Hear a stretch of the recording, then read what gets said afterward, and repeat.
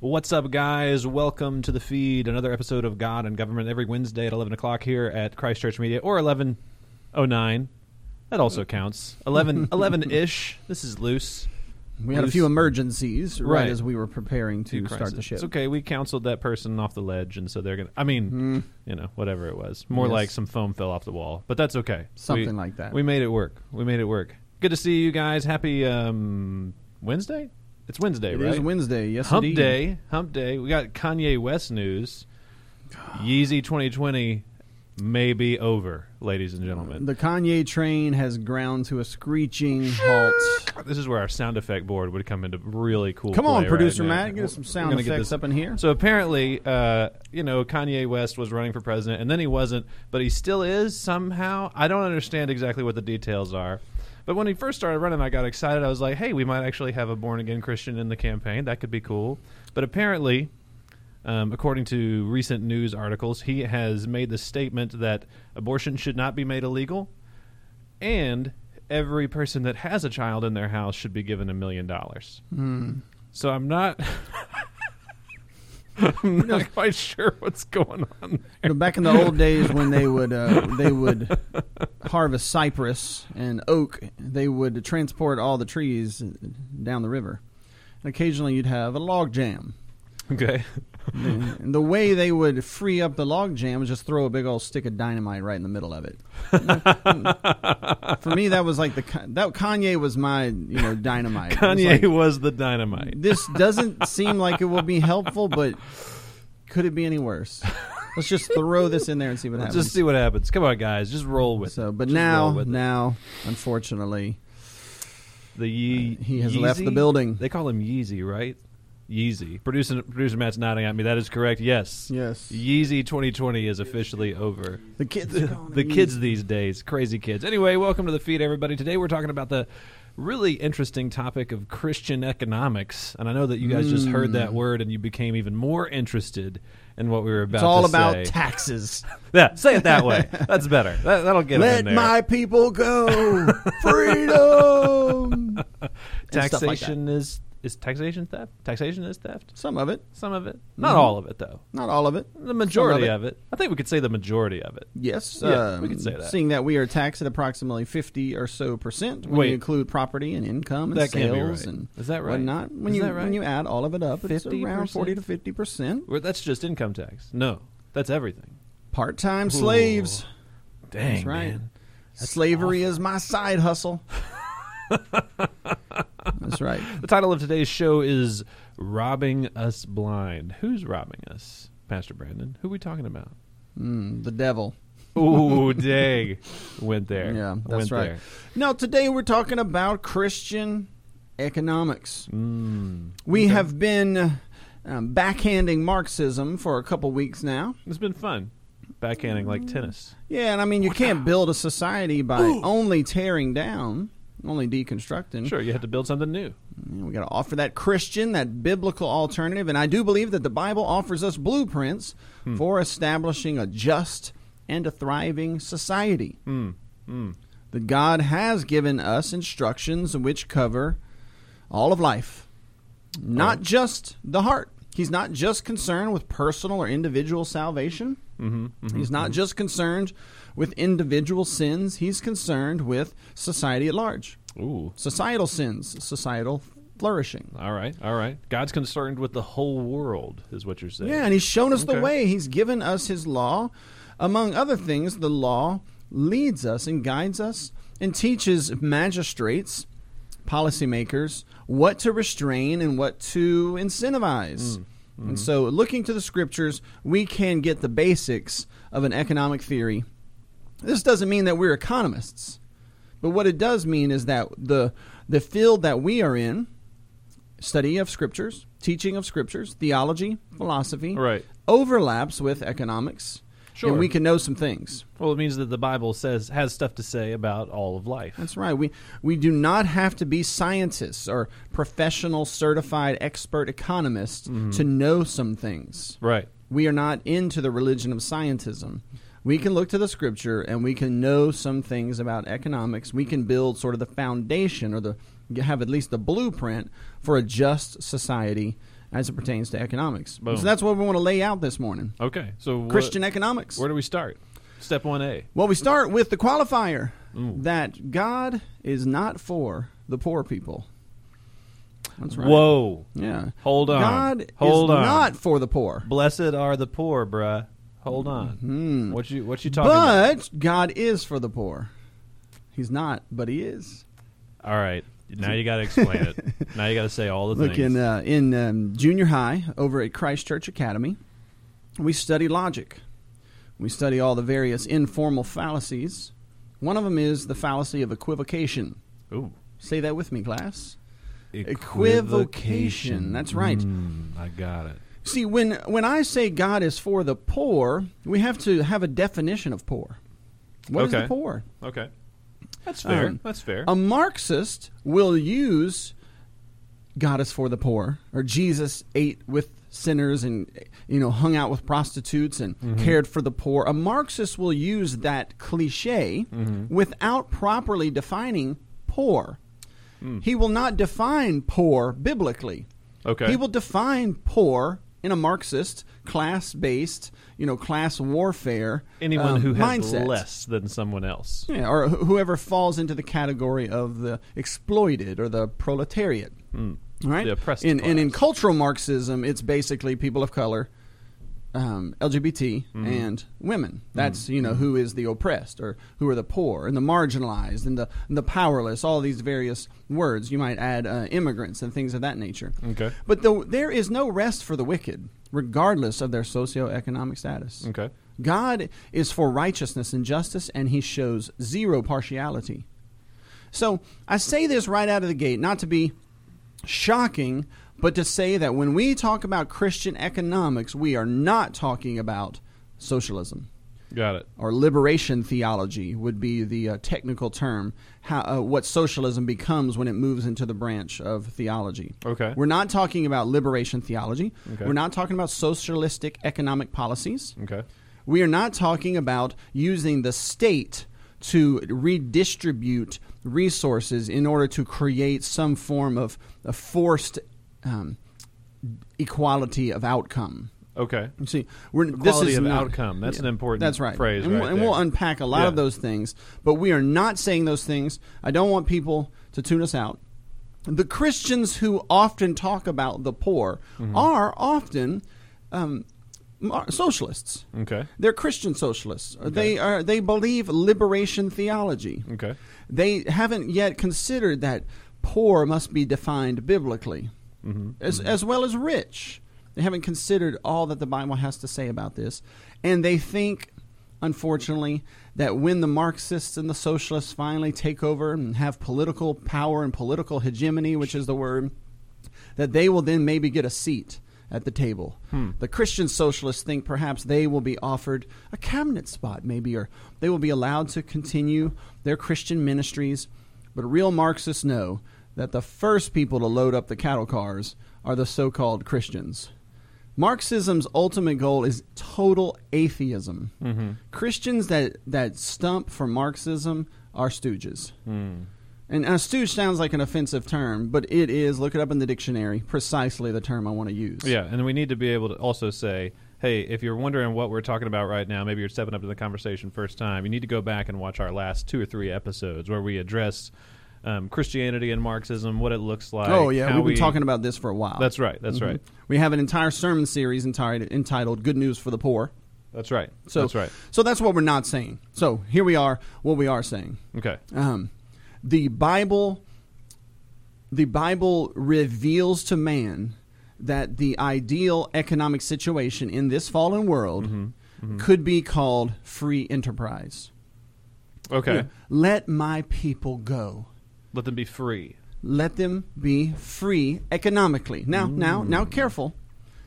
Secular humanists believe that if we have individual freedom, that society will evolve, individuals will evolve. If people can just be allowed to self-actualize, to live their own dreams, and to develop their own sense of self-worth and self-esteem, just be happy. You've heard this before. Sure. I know you're married, but stay faithful to your wife until you're not happy. I want you to be happy. You see, that's humanism. Right. A humanist says, I want you to be free. But in a humanist mind, it's free, totally free.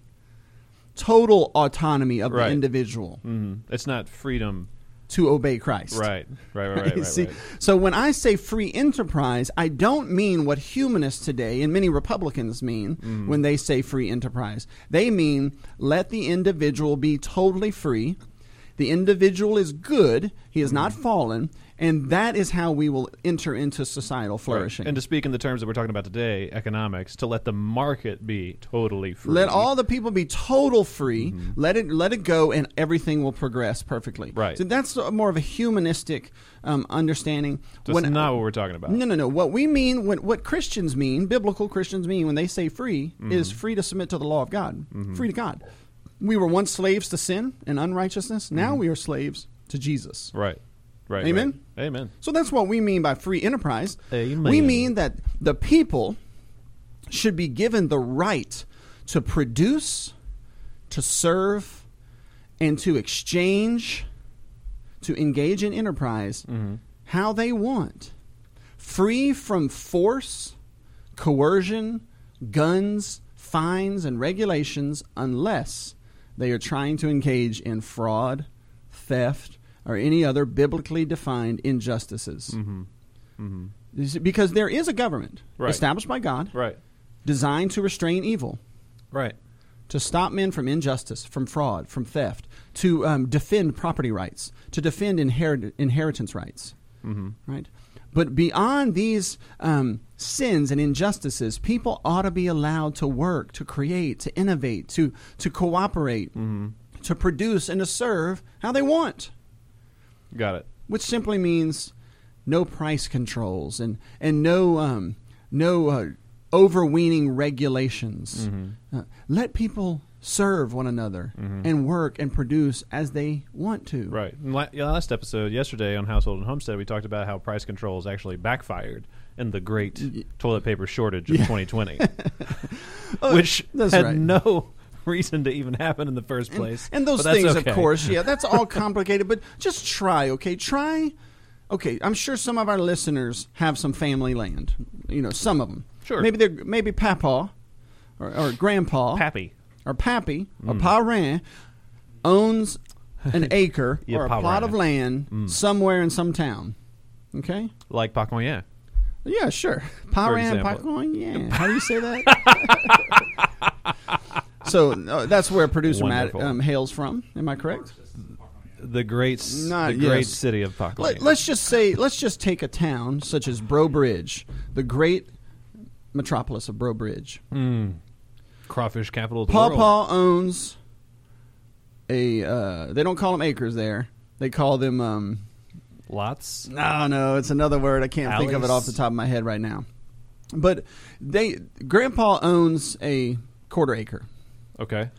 Go to that. You're an 18-year-old, okay? No, I'm not. Let's just say you go to that quarter acre I'm 35. in town. You're 18 years old. Try and start a snowball stand. Ooh. Just try it. Try to serve some flavored ice. Okay? Put a tin up. Some ice with syrup. Yeah, put a tin up. Right? Do it all good and fair. Don't rob anyone. Don't steal from anyone. Don't defraud anyone. Don't poison anyone.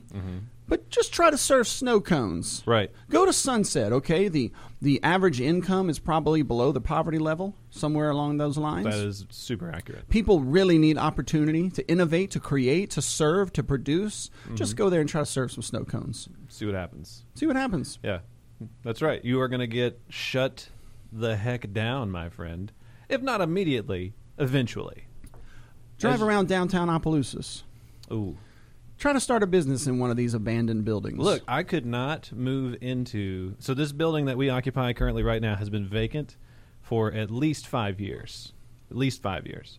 And whenever I tried to move into it to rent it, I had to have a building inspector come and get a certificate of occupancy from the city in order just to be in this space. And that's not too bad. I mean, we got to do some things for safety, but try to start a daycare in downtown Lafayette. Oh, yeah? Purchase an old building. I know from personal experience, the government will come down on you in unprecedented force. Oh, yeah? Try to rebuild downtown Opelousas somewhere else. Just try to recreate the vibe and the sort of the feel of it. The same types of structures and sizes of structures. See if you have the massive amounts of money that will take to be able to even come close to that. Right.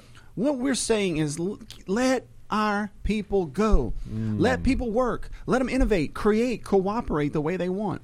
You see, when people are really ready to get their hustle on, and they're really starving, they're desperate, you know what they do. They don't tell the government. No. Well, okay, so... They keep it on the DL. Am I right? Yes. Or is that the LD? MAGA... DL. MAGA, okay. MAGA Marxist? MAGA... So many M's. Something, we don't know. Mysterious Matt. Ooh, yes, there it is. It's always going to be an alliteration, though. So I have a guy... You are wearing your trench coat today. Okay, good to see. In the great city of Opelousas, I have a guy who is my wing guy, my chicken wing guy. Okay, I'm not making this up. Don't out him. He has. I'm not going to say who it is, and we're going to keep that on the DL. But I promise you, this man makes better chicken wings than any other place I have ever had in my entire life. And he operates out of like a little 900 square foot house. Bought a commercial fryer. Just got it hanging out on the side of his house. Somebody was asking, I was telling people about it on the internet. I was like, you got to go try this guy. You can only order through Instagram. You got to go meet him someplace to pick him up. Like, it's a shady deal. And people were asking me, they were like, is he approved by the health board? I was like, I don't care. Look, The turn your wings are grandma in delicious. the next time she brings you some cookies, okay? Call the local bureaucrat and turn her in. Send her off to cookie jail. She's not licensed for this. Listen, let my people go. Now, all of this call to free enterprise, to just and free enterprise, it assumes private property. Oh, That we get to own our property. okay. Private property is biblical and it is intrinsically good. Listen to Jeremiah chapter 32, verse 44. Fields shall be bought for money, God declares, and deeds shall be signed and sealed and witnessed in the land of Benjamin. Signed, sealed, delivered. Amen.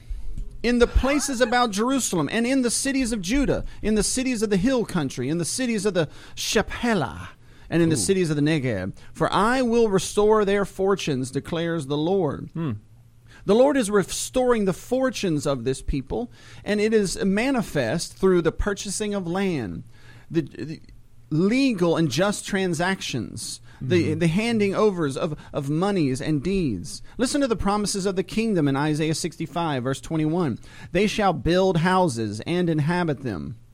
They shall plant vineyards and have half of their vineyards stolen by the government and redistributed to a power base. It doesn't say that, Brandon. No, it doesn't. say that. It says, they shall plant vineyards and eat their fruit. They shall not build and another inhabit. Amen. Let my people go. This is a kingdom promise that they shall build and not another inhabit. Amen. It's their house. They have a right to live in it. They built it. They shall not plant and another eat. For like the days of a tree shall the days of my people be, and my chosen shall long enjoy the work of their hands. That sounds fantastic. Promise of the kingdom. Assuming private property. Assuming It's ownership. private property. They get to work, and with that sweat equity, they create wealth, and they have a harvest, and they eat it themselves, not another one. The idea that a marauding band of warriors comes and takes your property for themselves. The idea that a tyrant would take your land or take half of your land or take half of your fruits is in Scripture the very definition of evil, injustice, and tyranny. In Scripture, the kingdom, as it flourishes and advances through the preaching of the gospel and the power of the Spirit, people get to have property. They're accountable to work it. They're accountable to God. They are blessed with the fruits of their labors, and they get to keep it. And this kingdom promise is not for the future. This is not a description of heaven. This is a description of now. The kingdom has come. It is now. Wherever the gospel thrives, people begin to have private property. They work as stewards of that property. They believe they are accountable to God, to use it to serve others and to serve their community. This is sort of the basics of a Christian economy. So we can make some deductions. I'll just go through them. All right, we can go. talk about each one. Go. All right? Private property and stewardship are assumed to be the normal state of mankind. That's it. That's the Period. normal state. Yeah. The So not- idea that your property doesn't belong to you, that it actually belongs to the state, and that you have to pay taxes on it, and if you don't pay those taxes, they can take it from you by force. Right. That's crazy. It's evil. Agreed. It's evil. And Now- we've seen that happen around here. People who don't pay their taxes for a set amount of time, if anyone walks up and pays the tax debt on that particular property, that person's now the owner of that property. It's wild stuff, man. And the taxes are based on an assessment done by a bureaucrat. Those assessments continue to go up over time. So as inflation goes up, the assessments go up, the taxes go up. So you can't pass it down to the next generation. As soon as there's calamity or hardship or economic disaster, they can't pay their taxes on it. They should be able to own it outright and not have it constantly under threat of seizure by the government. Here's another deduction. The Bible teaches us that if you steal from another, what do you have to pay back? 4 times. Restitution. Right. See, this assumes private property. Consider this in the Scriptures. If someone lost one of their animals, the Bible demands you return it to them. It's not, finders, keepers, losers, weepers in the Scripture. God believes in Right. private property. Right. If you have a burglar breaking into your home at night in the Scriptures, you can defend your home with lethal force. That's how much God respects the life of a person and the property of a person. Jesus said that if you don't help your neighbor get his donkey out of the ditch, right? Right. What sort of a person are you? It's their donkey, right? They need assistance. You should respect their rights and Even- their property. The Bible even provides, that's an acceptable reason to miss church on Sunday. Amen. Let the thief no longer steal, Paul says. The idea that there is such a category as thief means there's private property. Right. That someone can, quote, steal means there's private property. He says, let the thief no longer steal, but let him work that he might have something to share. You see how all of this, generosity, charity, work, wealth, it all assumes private property. Not public property, where the state controls everything, but private, the household, the individual. God has given us this right, and God blesses this right. It is a part of what it means to be a human.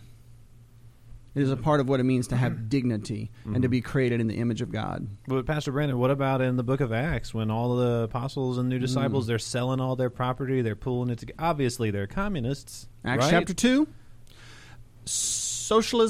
socialists, Christian socialists. Yeah, I mean, clearly that's what's liberation going on there. theologians, Yeah. they love to point out Acts chapter 2. That's right. Well, let me give you the context of Acts chapter 2. Okay, go. Jesus had told them that in a few years the city would be burnt to ashes, that the Romans Yeah. were coming, that the temple would be destroyed so that not a single stone was left on top of it, of the other, that it would be thrown in down the hill, that there would be massive amounts of massive executions, horrible judgment was coming on the city. Right. So you have to take that into consideration. First Sure. of all, everyone knows we're about to lose all of our land anyway, Right. because judgment is coming on Jerusalem. So might as well sell it now. Secondly, Jesus told them, when you see basically the signs, and he told them the signs, leave Jerusalem, head to the hills, flee the great tribulation on foot to the hills, because it's going to be a terrible day. He says, you do not, look, if you're on the rooftop, get out of town, don't pack a bag. It's going to come on this city fast and furious. So he told his disciples there would be judgment on Jerusalem, that you're going to lose everything you have anyway, that you will be scattered, right? You will go to the four corners of the earth. So when they first were saved, these were all Jewish people in Jerusalem. The Spirit of God was working. They were persecuted. They were marginalized. They had much of their property taken from them by the synagogues and the other religious officials. But those who had remaining began to sell it and to take care of one another because they were preparing for a great exodus, But the the problems ultimate are coming exodus, of which the original exodus only foreshadows. And so even then, though, what did Peter say to Ananias and Sapphira? You didn't have to do You didn't have this. to do this. It Yeah. was yours. That's right. We know from Scripture as you continue to read the book of Acts, Barnabas still had houses. Peter's family still had houses. Right. They didn't liquidate all their assets and all become absolutely poor. And they weren't doing it under the barrel of a gun. Nor were they doing it on the barrel of a gun. They were actually handing it over as a free will offering to the elders of the church, who were the apostles at that time, who used the deacons to distribute it. They were taking care of one another to prepare for the great Exodus. They were the true Israel, about to leave in the true Exodus to the nations, out of the new Egypt, which was Jerusalem. So pretty complicated stuff. But the idea that some government bureaucrat came in there and stole all their property and then redistributed to their power base in exchange for votes to enter into a socialist utopia, seriously. This is insane. That's why I say Christian socialists are stooges. They do not understand. They will be the first loaded on cattle cars. They need to wake up. They need to wake up. They need to repent. So here's some things. If you don't have private property and you have publicly owned property, consider all the things that this destroys. How hard are you going to work? Not very hard.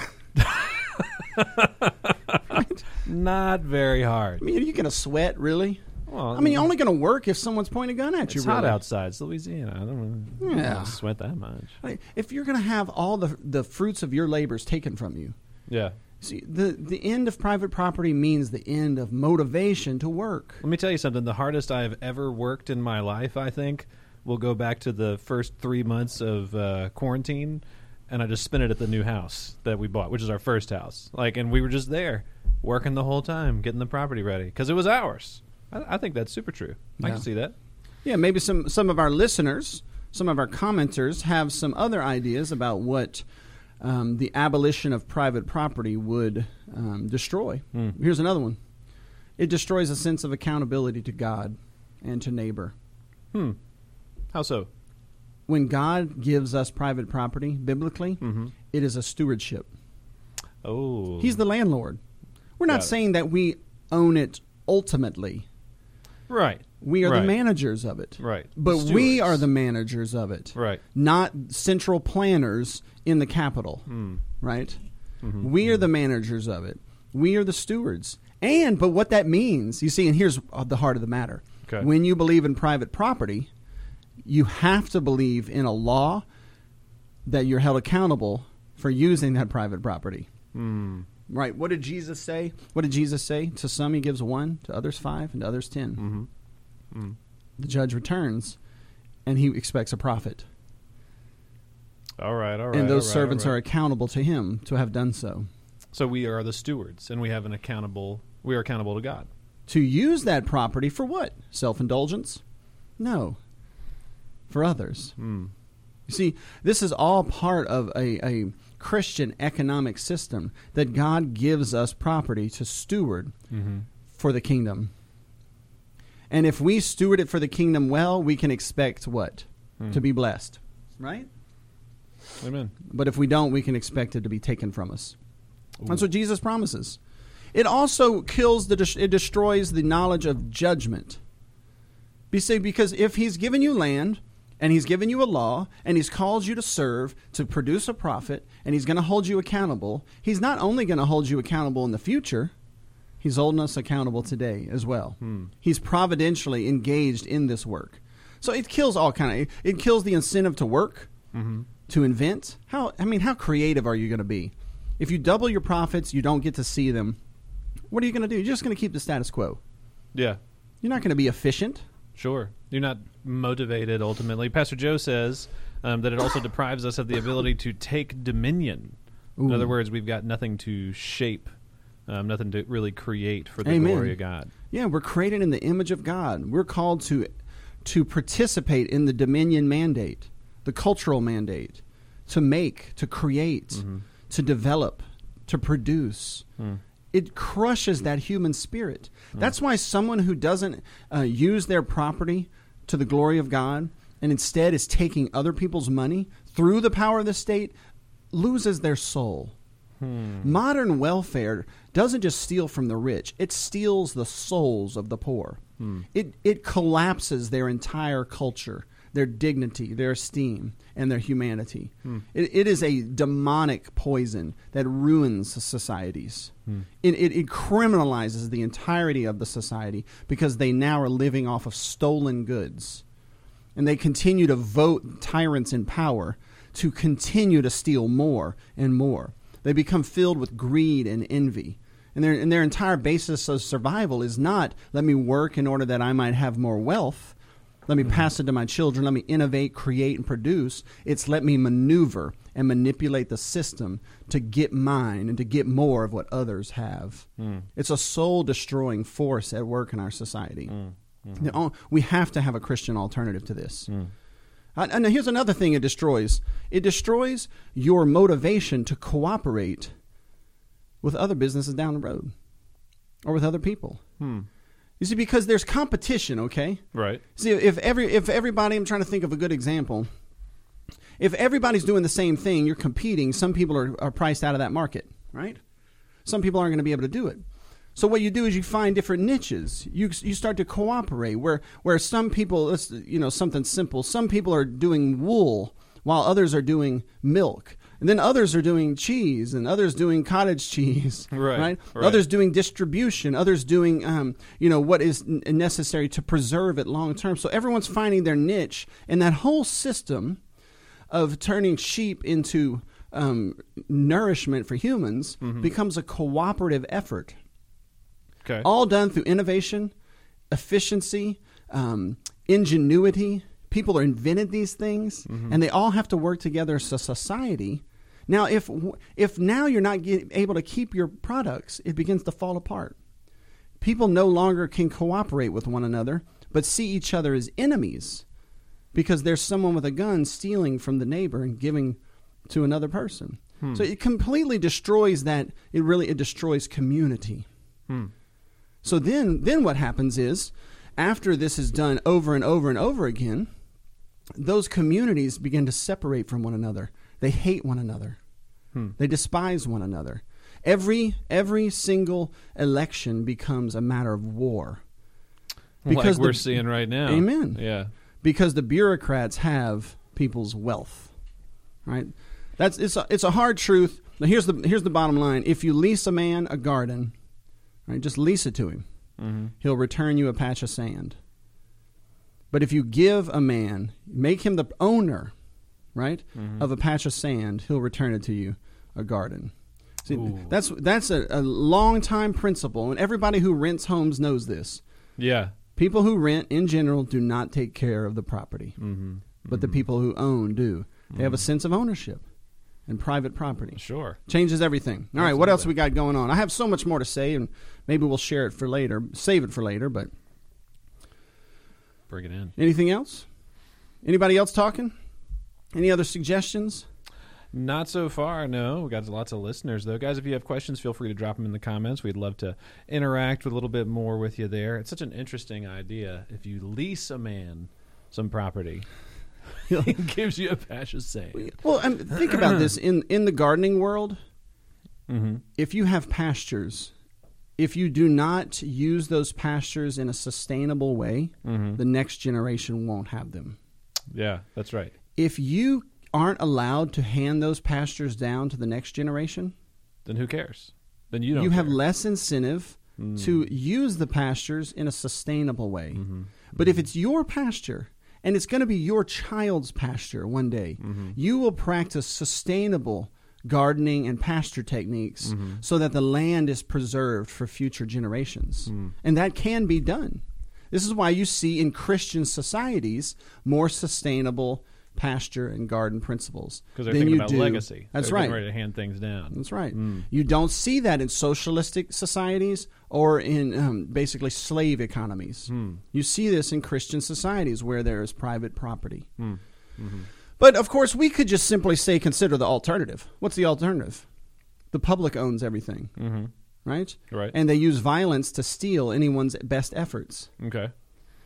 And they have to suppress, not only by stealing taxes, but they have to suppress your best efforts to make sure everything remains equal. So let me just get into it a little bit more philosophically. Christian socialists believe we should all have equal amounts of resources, that there should be economic equality. On the no front disparities. end you're talking about. No, across the board. We should not have classes, that it should be all equal. Economic equality, equality of outcome, no disparities. That's their ultimate goal. That is what they believe is social justice.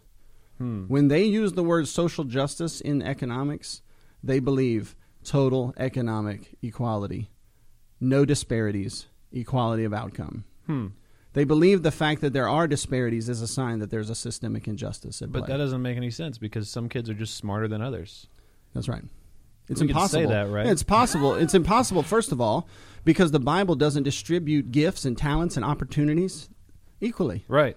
To some 1, to others 5, to others 10. Right. Even if we're just talking about talent and skill, like just that, obviously people have different amounts of that in different areas of work and opportunity. You can't equally distribute that. It's not possible unless you try to like. And the Bible says clearly if a man doesn't some work, messed up and there are stuff. some who don't want to work and who refuse to work and continue to be idle, they shouldn't eat. The Bible is not for total equality of outcome. Heaven will not even be that. Even in heaven, some will have more than others. Larger mansions, smaller mansions. That's the right. age-old thing. Leviticus 19:15 tells us, show no partiality to the poor.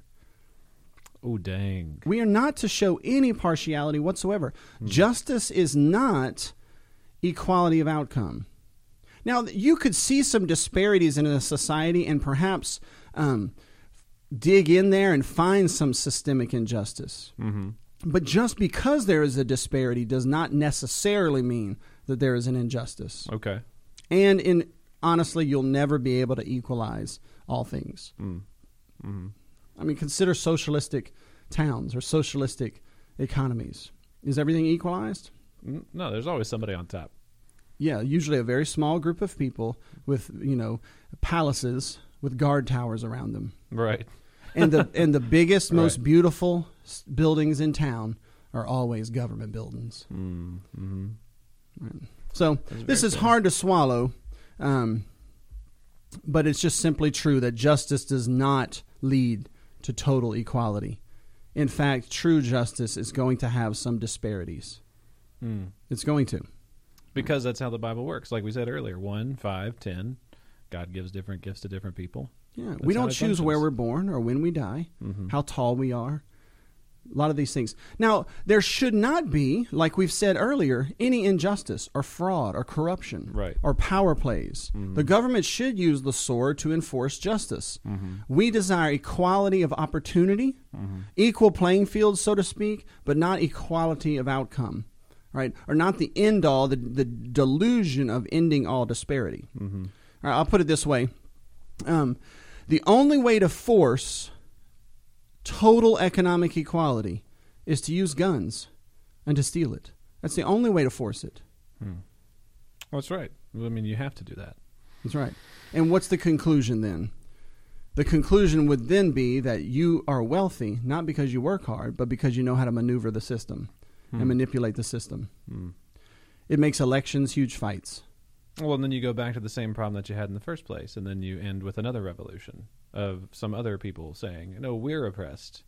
Yeah, You see what I'm saying? it is. It's- Marxism it's does create cyclical. a constant circling of the drain. As the poor get the income, now they're on top. And then it's like wealth becomes a hot potato. Whoever dies with it goes to hell. Yeah. No, but wealth is a blessing from God. It can be. There are people who are wealthy because of injustice. That must be stopped. Right. But the state is not the one who can equalize outcomes. The state is not God. Right. Right? Right. When the state becomes God, tries to equalize all this and create social justice instead of biblical justice, which is free enterprise, what ends up happening is that elections are huge fights because the bureaucracies control so much money. Everybody knows what's at stake here. Well, they just cut everybody a $4,200 check. What was that, like 2 months ago? Now Because we're they all cut in us. this. And We're now all they're, in it. They're cutting us another one here in, another month or so? Looks like another one's coming to your house. Great. The government's going to pay you, Brandon Neely, $10,000 this year. And what this does, it ends collaboration and partnership. It makes enemies of neighbors. makes everybody move farther away from each other, hate each other, right? Make war on one another because what they have because at my expense. Politics become weaponized completely. And because the state, and here's the real kicker, because the state is trying to equalize everything economically, it can't just keep taxing from some. It also has to suppress good behavior. It has to stop you from innovating, from working hard. It has to put limits on those things. You can't let anyone get ahead. It's constantly at war with God's blessings. And at the end of the day, it's the poor who are hurt the most in all of this. So really, just the people who are the most connected in these scenarios are the ones who come out on top. The party it's a different officials, type of wealth. The party officials, those who will bend the knee to the bureaucracy, those are the people who begin to get, but they lose their soul in the process. Right. Of it. Right. So biblical justice, just to summarize, it means opportunity equally unhindered, free. Amen. Opportunity equally unhindered. Right. No one should be hindered from attempting something that is legitimate in the marketplace. Right.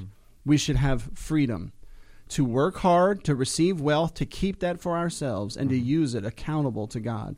Biblical justice fights to see that all goods, privileges, and power are being distributed not equally, but justly in conformity to the Bible. Right? And what the outcome is would then be just. And it would be better than what we have right now.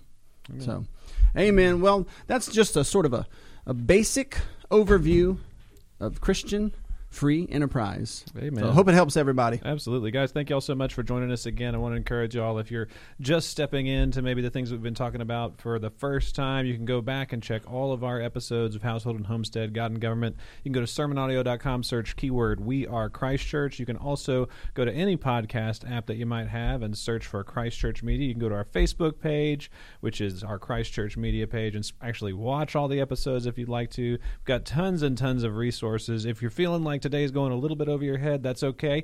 We've been dealing with this topic for a little while, and I encourage you to entrench yourself in the teaching and resources that we're providing over here at Christ Church. Learn a little bit more and hopefully grow in the process. Yes. Thank you all so much for tuning in. And we will see you guys again on Tuesday, right? Yeah, see you next week. Tuesday next week for our Household and Homestead, 11 o'clock right here on Christ Church Media. Thank you guys so much, and we will see y'all next time.